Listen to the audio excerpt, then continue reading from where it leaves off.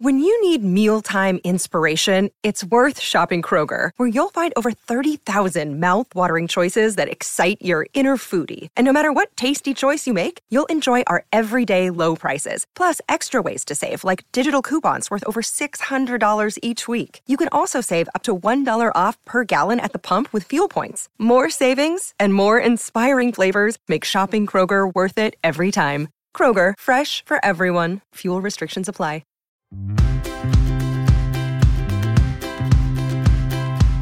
Welcome to AMR Answers. This is Sarah Bowen-Shea.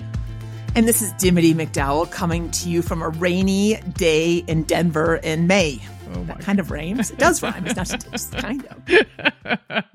And we're having bluebird skies here in Portland, Oregon. So upside down smiley face. Yeah. Exactly. My nature got her locations for confused.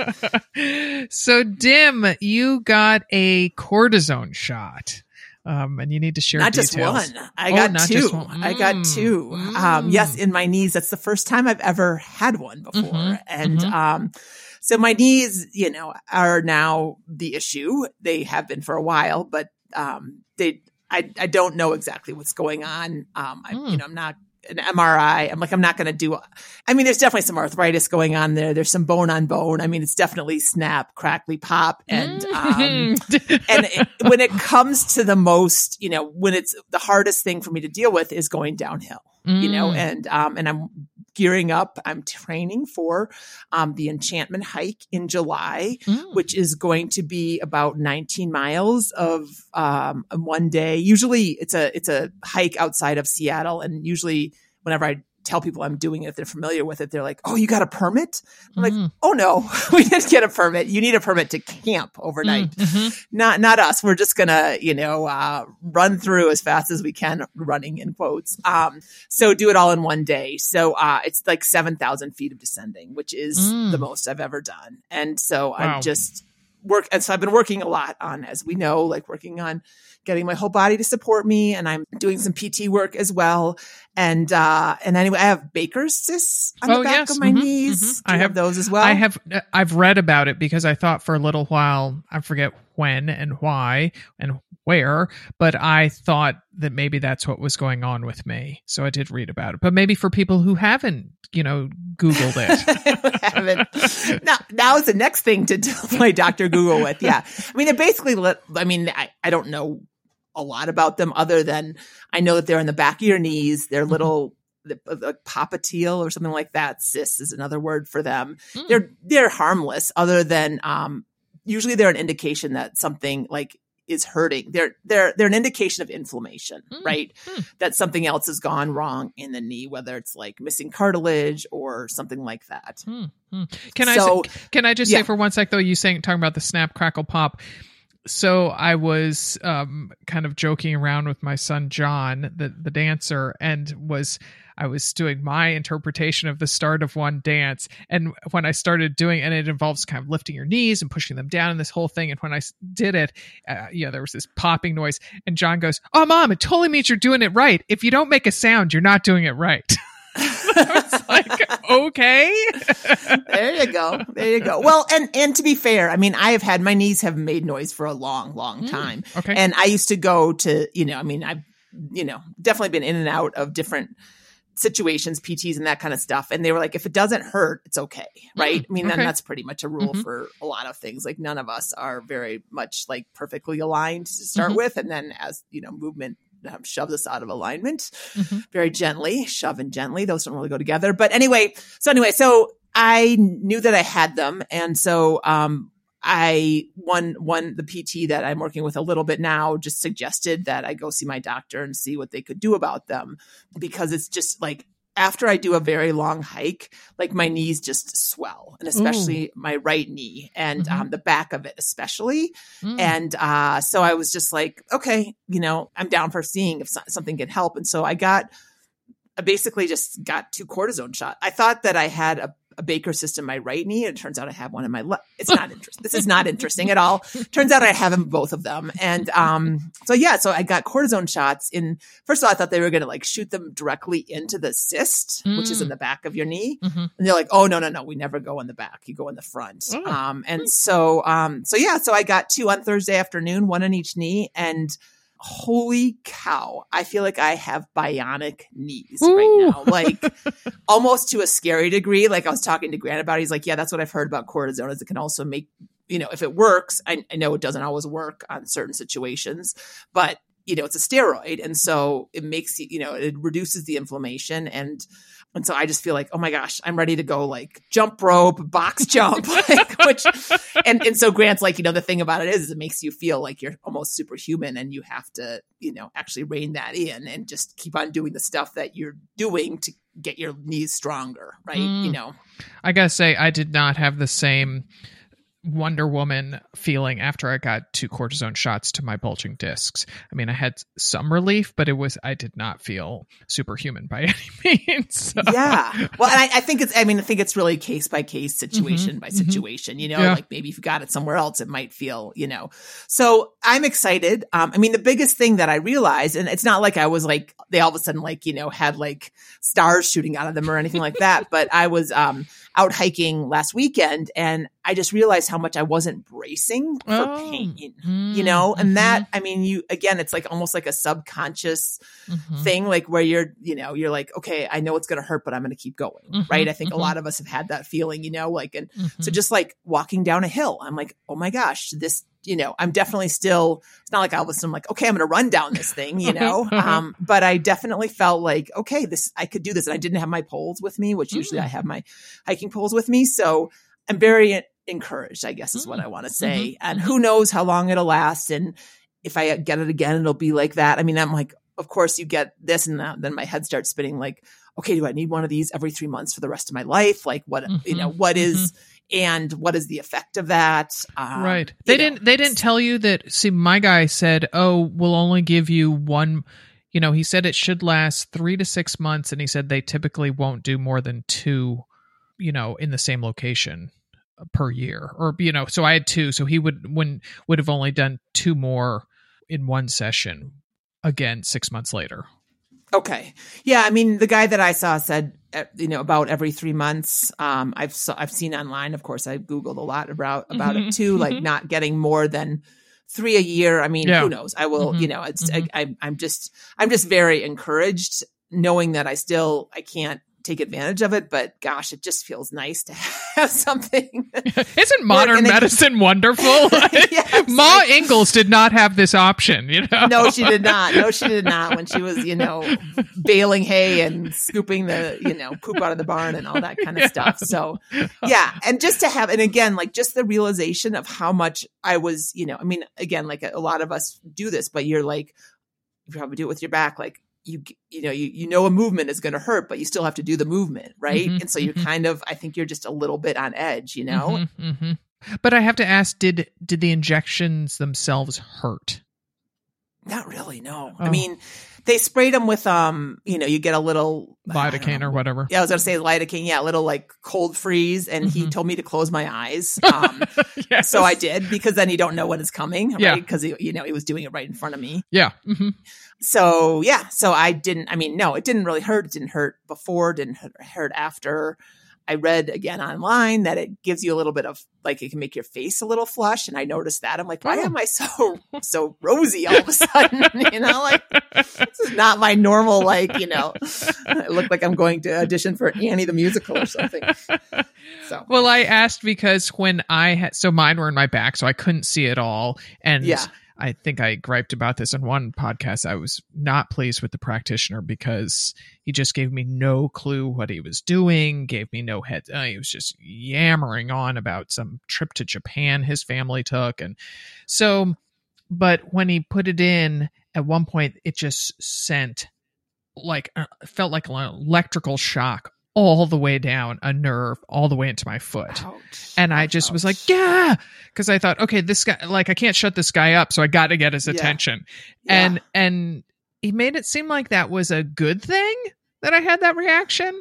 Like, okay, yeah, we're in the right spot. And yeah, that's what I would think almost. Yeah, that you're getting it where it needs to go, but who knows? Yeah, it was unpleasant. It was highly unpleasant. So, and maybe it was also just, I also probably in my mind have wrapped it into his lack of good communication. So anyway, bedside manner. Yeah, but I am so glad that you have relief from them. Well, thank you. Actually, my guy was so good. Sorry, not to be like, well, come out to Colorado next time you need one. But and I can't remember his name, but he was super chatty also, but also just funny and kind. And he was like, you might be running again after these. And I was like, oh, don't even say that, which was, it was said in a positive, encouraging way. But I was like, don't even plant that seed. I've already, that bus has left the building. Yeah, exactly. And I've mourned over it. And yeah. I know, it's almost like, oh no, don't say that. Maybe you'll get back together with them. Just maybe. Yeah, exactly. Oh my goodness. He won't hurt you again. Yeah. We know how that story goes. Yeah. Won't break your heart. Yeah. All right. Well, let's hear some questions. This is Emily asking about recovery after a hard effort. Hi, my name is Emily, and I am from Corvallis, Oregon. First, I want to say that I went to the Portland retreat this past fall and had a fabulous time meeting you all and totally loved the podcast. Anyways, my question is about shakeout runs. So I have heard a lot of conflicting information about, a shakeout run after a hard workout when you're feeling sore is good to get the lactic acid out. But then I've also heard the importance of really taking it easy and taking a break after a race or a really hard workout. So I wanted to know what the deal is. Should I do a quick, 3 to 4 mile shakeout run at a really slow pace? Or are you better off just taking the day or two off after a hard effort? Thanks so much. Appreciate your help. So great to hear from you, Emily. We adored having you and your lovely mother, Sarah, at our Portland retreat. Oh, yeah. They were a great, great duo and so smiley. And I can't remember what the story is, but I feel like Emily was running ultras with her mom or something like that. Something along those lines. So yeah, they were definitely very runny, very smiley, really good energy. Oh, most definitely. Most definitely. Yeah. So the term shakeout run to me is one I typically reserve for the short, easy effort run the day before a race. So, kind of to get the jitters out, do a few strides to remind my legs how to turn over, get the blood moving a bit.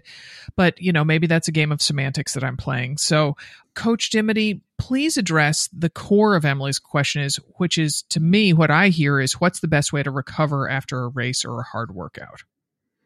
Yeah, for sure. I mean, that's a great question, Emily. And so 2 things. I mean, you're not wrong by saying an easy run, and I wouldn't put it in miles on it. I would put time on it just because then I would probably go 20 to 30 minutes or something like that. So if you're following a training plan and that's on your plan, you're probably following a pretty advanced training plan, because usually like the day after a run or a hard run or a long race is typically off or very easy, no impact. So if you're on I know that's like some of our obliterate the distance probably has an easy run after like a Saturday hard run, right? So the key there is easy, right? So really low heart rate, really low efforts. Again, it's, to just get the blood going to those muscles that need help with recovery.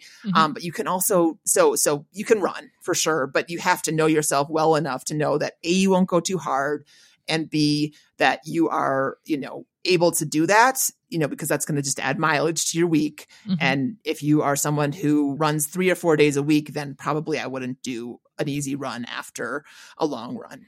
Yeah, it's kind of a little throwaway. Yeah, it's throwing away that chip, right? Instead of so the way to recover after a race or a long run, we talk about this a lot when we used to speak at marathon expos, is just going for a walk, right? Mm-hmm. Mm-hmm. Getting up, moving. You can go for an easy bike ride. Mm-hmm. Again, just the emphasis is really on easy, an Mm-hmm. easy swim. Mm-hmm. You can get on the elliptical and keep the tension or the level of the difficulty down, below 10. Mm-hmm. Same thing with like a stationary bike, just spin your legs out. Mm-hmm. That's what that does. And it does promote healing. Mm-hmm. And so you kind of just have to know yourself well enough. We'd say an off day if you take a rest day after a long run, chances are, if you're someone who is set up in one of our listeners, chances are you're going to use that day to run errands and go to the grocery store and go visit your parents or go to the park with your kid or whatever. Like you're going to be out and about and moving, and that may also just be enough. Yeah. We should mention that Emily's pretty young. I figure she's in her 30s. Right. Yeah. And so there's that, so that Emily might have more energy to do something the day after a race or a long run than perhaps somebody my age would. And so also though, but after a race, what I have learned from doing 14 marathons is the importance of taking a full week off from running after that big of an effort. So I hope that Emily has learned from doing ultras that there's really nothing gained from running the next day after a big race like that, and that it can only kind of lead you in a bad direction in terms of maybe opening yourself up to injury, and just there's no need to put your body through that. If we're all in it for the long haul, then not running the next day is the smart move. For sure. Yeah. All right. Well, so let's hear from the brands that allow us to bring you this free content, and please consider supporting them since they support us. We'll be back soon with more Q's and A's.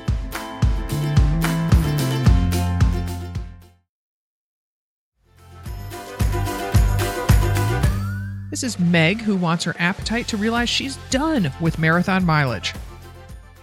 Hey, Sarah, this is Meg, and I am from Kentucky. I just finished my first marathon at the first part of January, and I guess kind of the struggle is that now I am still wanting to eat like I did when I was training for the marathon.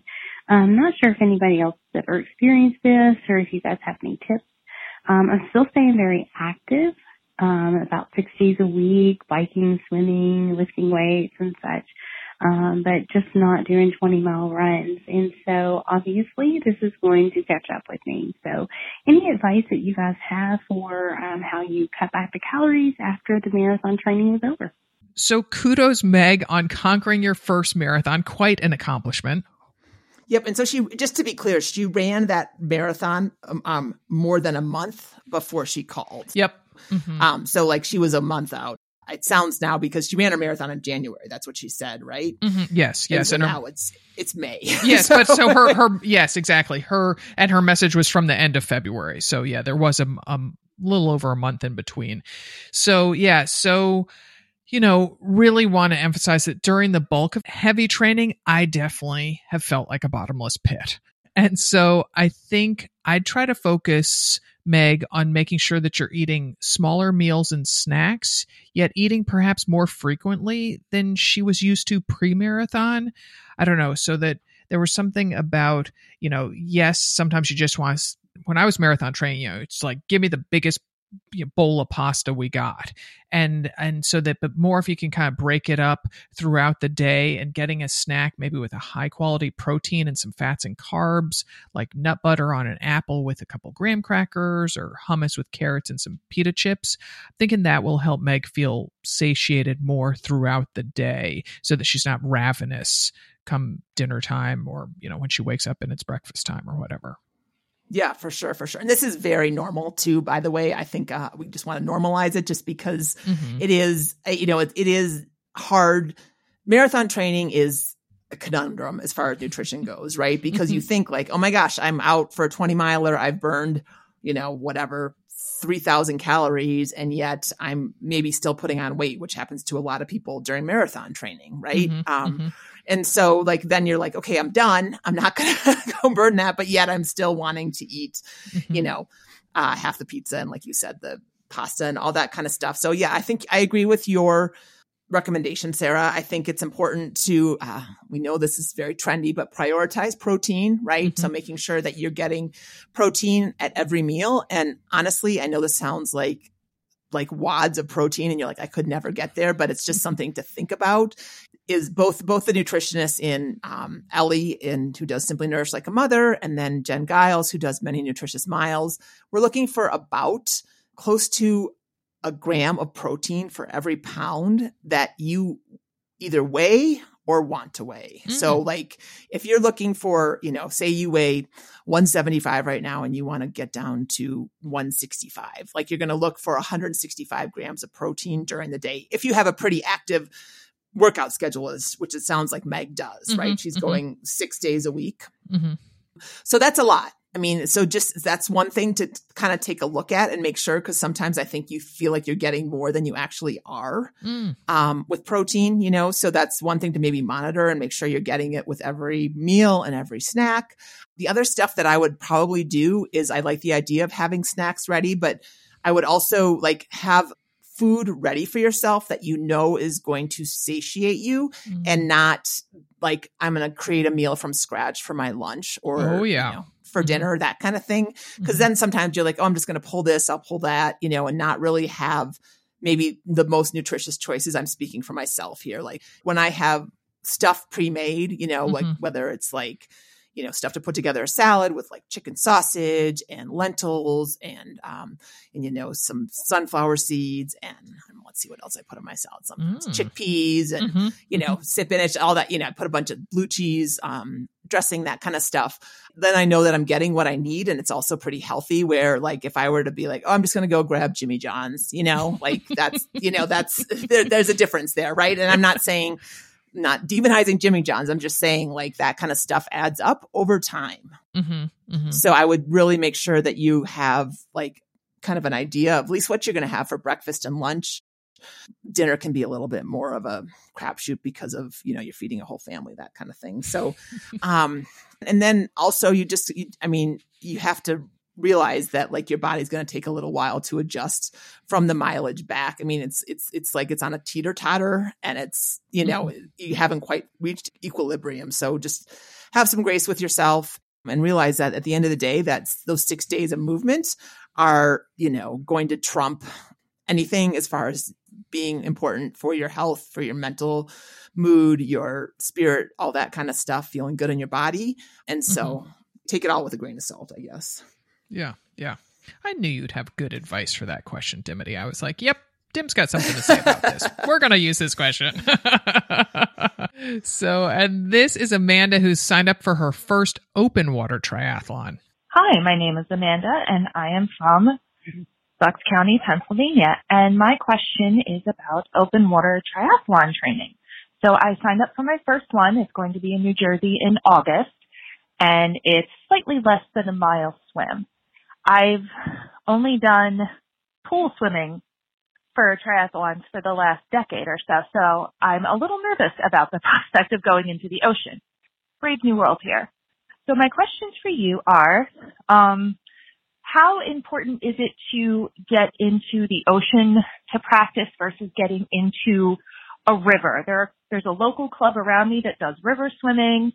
If I did want to go to the ocean, I'd probably only be able to do it like once or twice because it's 2 hours away.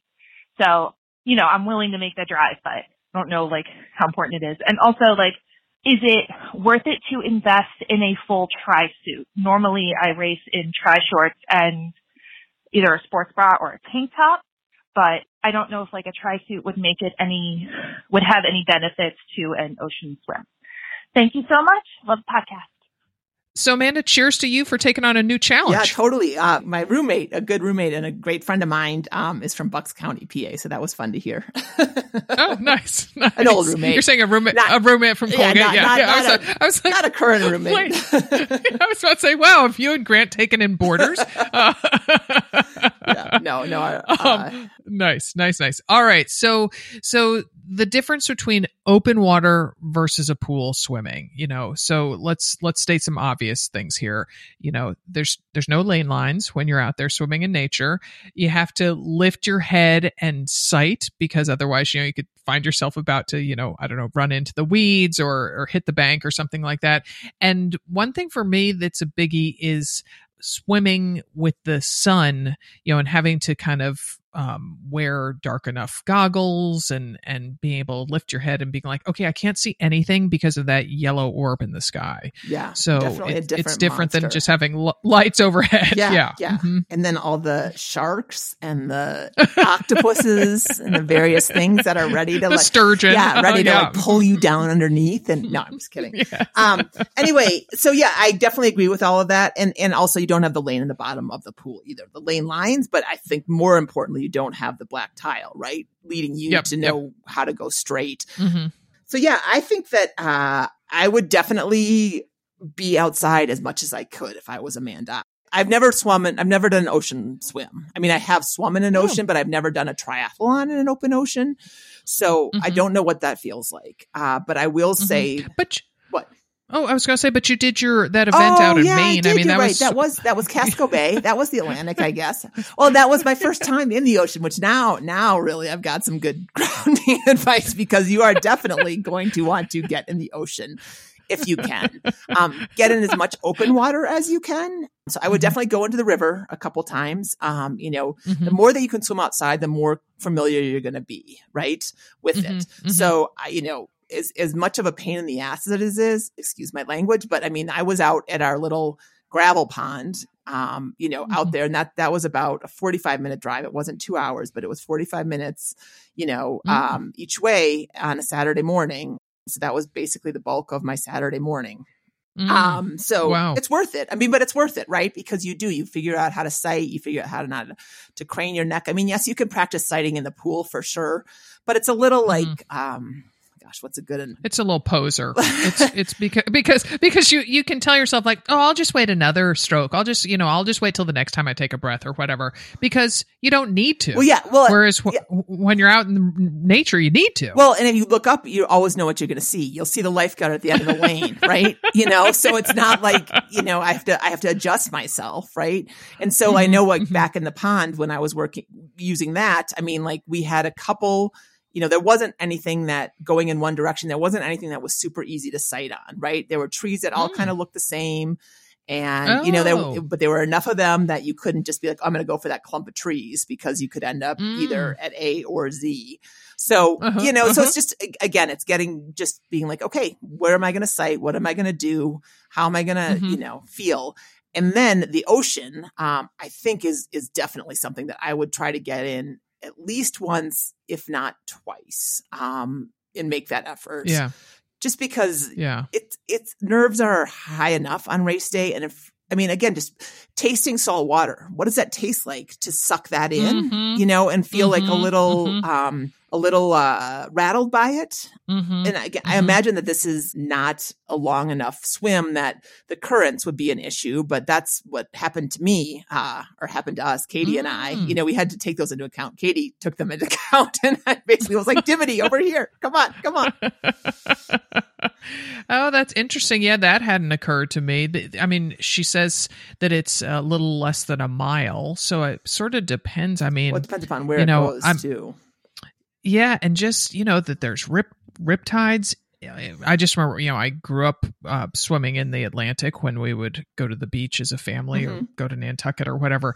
And they're strong, those rip currents. They can be, yeah. Yeah. So hopefully the race organizers kind of have that one figured out. But I would say definitely do at least one test swim in the ocean, if not two. Because like you say, it is so different, and you feel different in salt water, and just kind of the whole getting it in your face and in your mouth, and you have to get over a wall of waves to get out to the. I mean, I would be very familiar with what the race looks like if it's an out and back, if you're going like straight out, or if you're swimming next to the shore, right? That's two different things. And I guess one thing I was just thinking of, a suggestion might be, so it is a 2-hour drive, so it's 4 hours there and back. So maybe you go like first thing in the morning, and swim then, which is probably when your race is going to go off. But then take a break, hang out on the beach, go get some breakfast, whatever, and then kind of wait for the conditions to change a little bit and then go try again, you know? And they don't have to be like workouts each time, but just going in and getting very familiar with it and sighting and really feeling like, okay, if this is what's going to happen, I could handle this on race day. So yeah. Or also a thought I had is turn it into, you know, a family weekend getaway. And so rally the troops and be like, hey, let's go to the Jersey Shore for the weekend. And then you get in, you know, a swim on Saturday, a swim on Sunday. Yeah. I do remember. So when, gosh, I guess it was the summer after 9th grade, and a friend of mine and her family were going to the Jersey Shore. So I grew up in Connecticut, and the Jersey Shore, I don't know, maybe it was maybe about a 2-hour drive. And so they invited me to, we just went to Asbury Park for the day. You know, I of course thought I was going to see Bruce Springsteen. And he's out practicing his triathlon swimming too. Yeah, right. But oh my gosh, so much fun. Oh, yay. It was just a delightful day. It was much more, I don't know, the water seemed almost itself playful. It was because the town I grew up in, Stamford, it borders the ocean, but it's 13 miles from where my parents' house was, so we didn't go there very often. So, oh gosh, it was just so much fun. And so I don't know what age Amanda's kids are, if she even has any kids, but you know, just make a weekend of it, perhaps. Yeah, so, that sounds good. Know. I remember watching Mystic Pizza too for the first time. You remember that movie? And I feel like they had the ocean in that movie. I was like, wait. Oh, it is. It's in Mystic, Connecticut, which is right near the ocean, right? Oh, it's on the ocean. Yeah. Yes. My the kids that I babysat for all the time when I was growing up, their family owned a pizzeria? Longtime family home in Mystic, Connecticut. Oh. And so I would be, you know, their babysitter, and we'd go away. They'd take me up there for a week or something. That I don't remember swimming there. I remember we would go crabbing a lot. So put those on pizza. Put the crab legs on the pizza. Yeah, there you go. It would have been a little cutting edge for back in the day, but now most certainly you could do that. Yeah. So all right. So, but Dim, what are your thoughts about needing a full tri-suit? I'm thrifty. Yeah. So I would hold off on the tri-suit because, you know, Amanda, you might be one and done with ocean swimming. So to me, that's a big investment that I wouldn't be willing to make until after the race was over. Sure. Which is idiotic. Although you can rent I was about to do a couple of things. I mean, so I would look to see if you could rent one. Mm-hmm.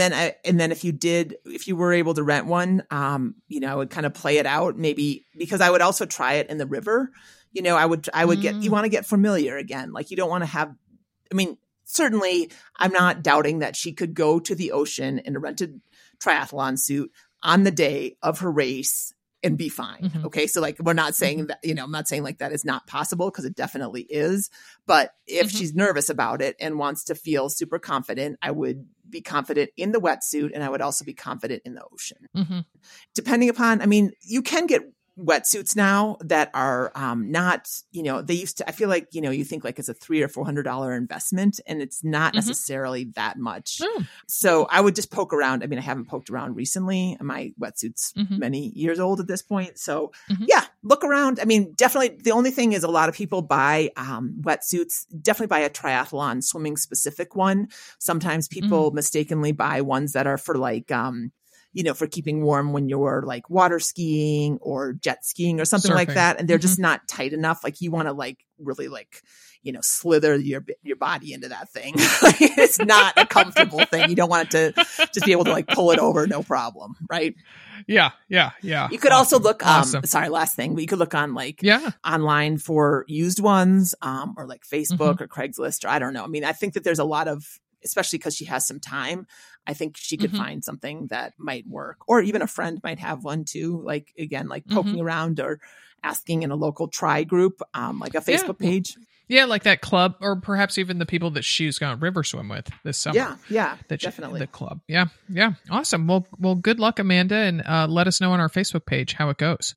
All right. Well, love the diversity of questions. If you have a question pinging around your brain, please call it by ringing 470-BADASS-1. That translates to 470-223-2771. Leave your first name and where you're calling from, and please keep your message to a minute or less. And the number is in our show notes, so you don't need to memorize the number. Hey friends, this is our last call for our program, Race Like a Mother, the Blue Ridge Trail Run Extravaganza. So if you are thinking about this awesome program, now is the time to join.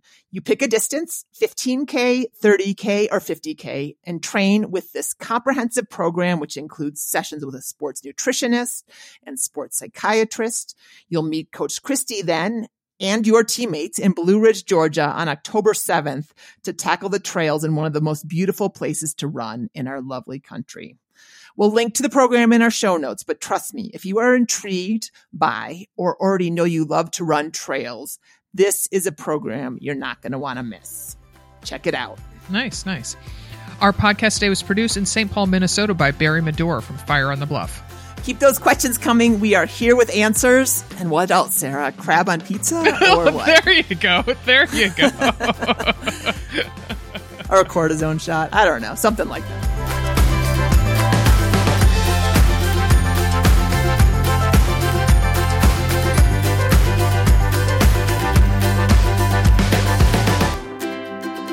We forgot. We need a little something, a little nugget. What is it? What do we usually say? We're here with the answers. Keep the questions coming because we're here with the answers. And then you say something. Oh my God, you've really had a senior moment, And then and wetsuits and I don't. We haven't talked much about food. I know, but isn't there a line that you say that I say something like keep the questions coming? We're here with answers. You haven't. You printed it out. It's on the next page.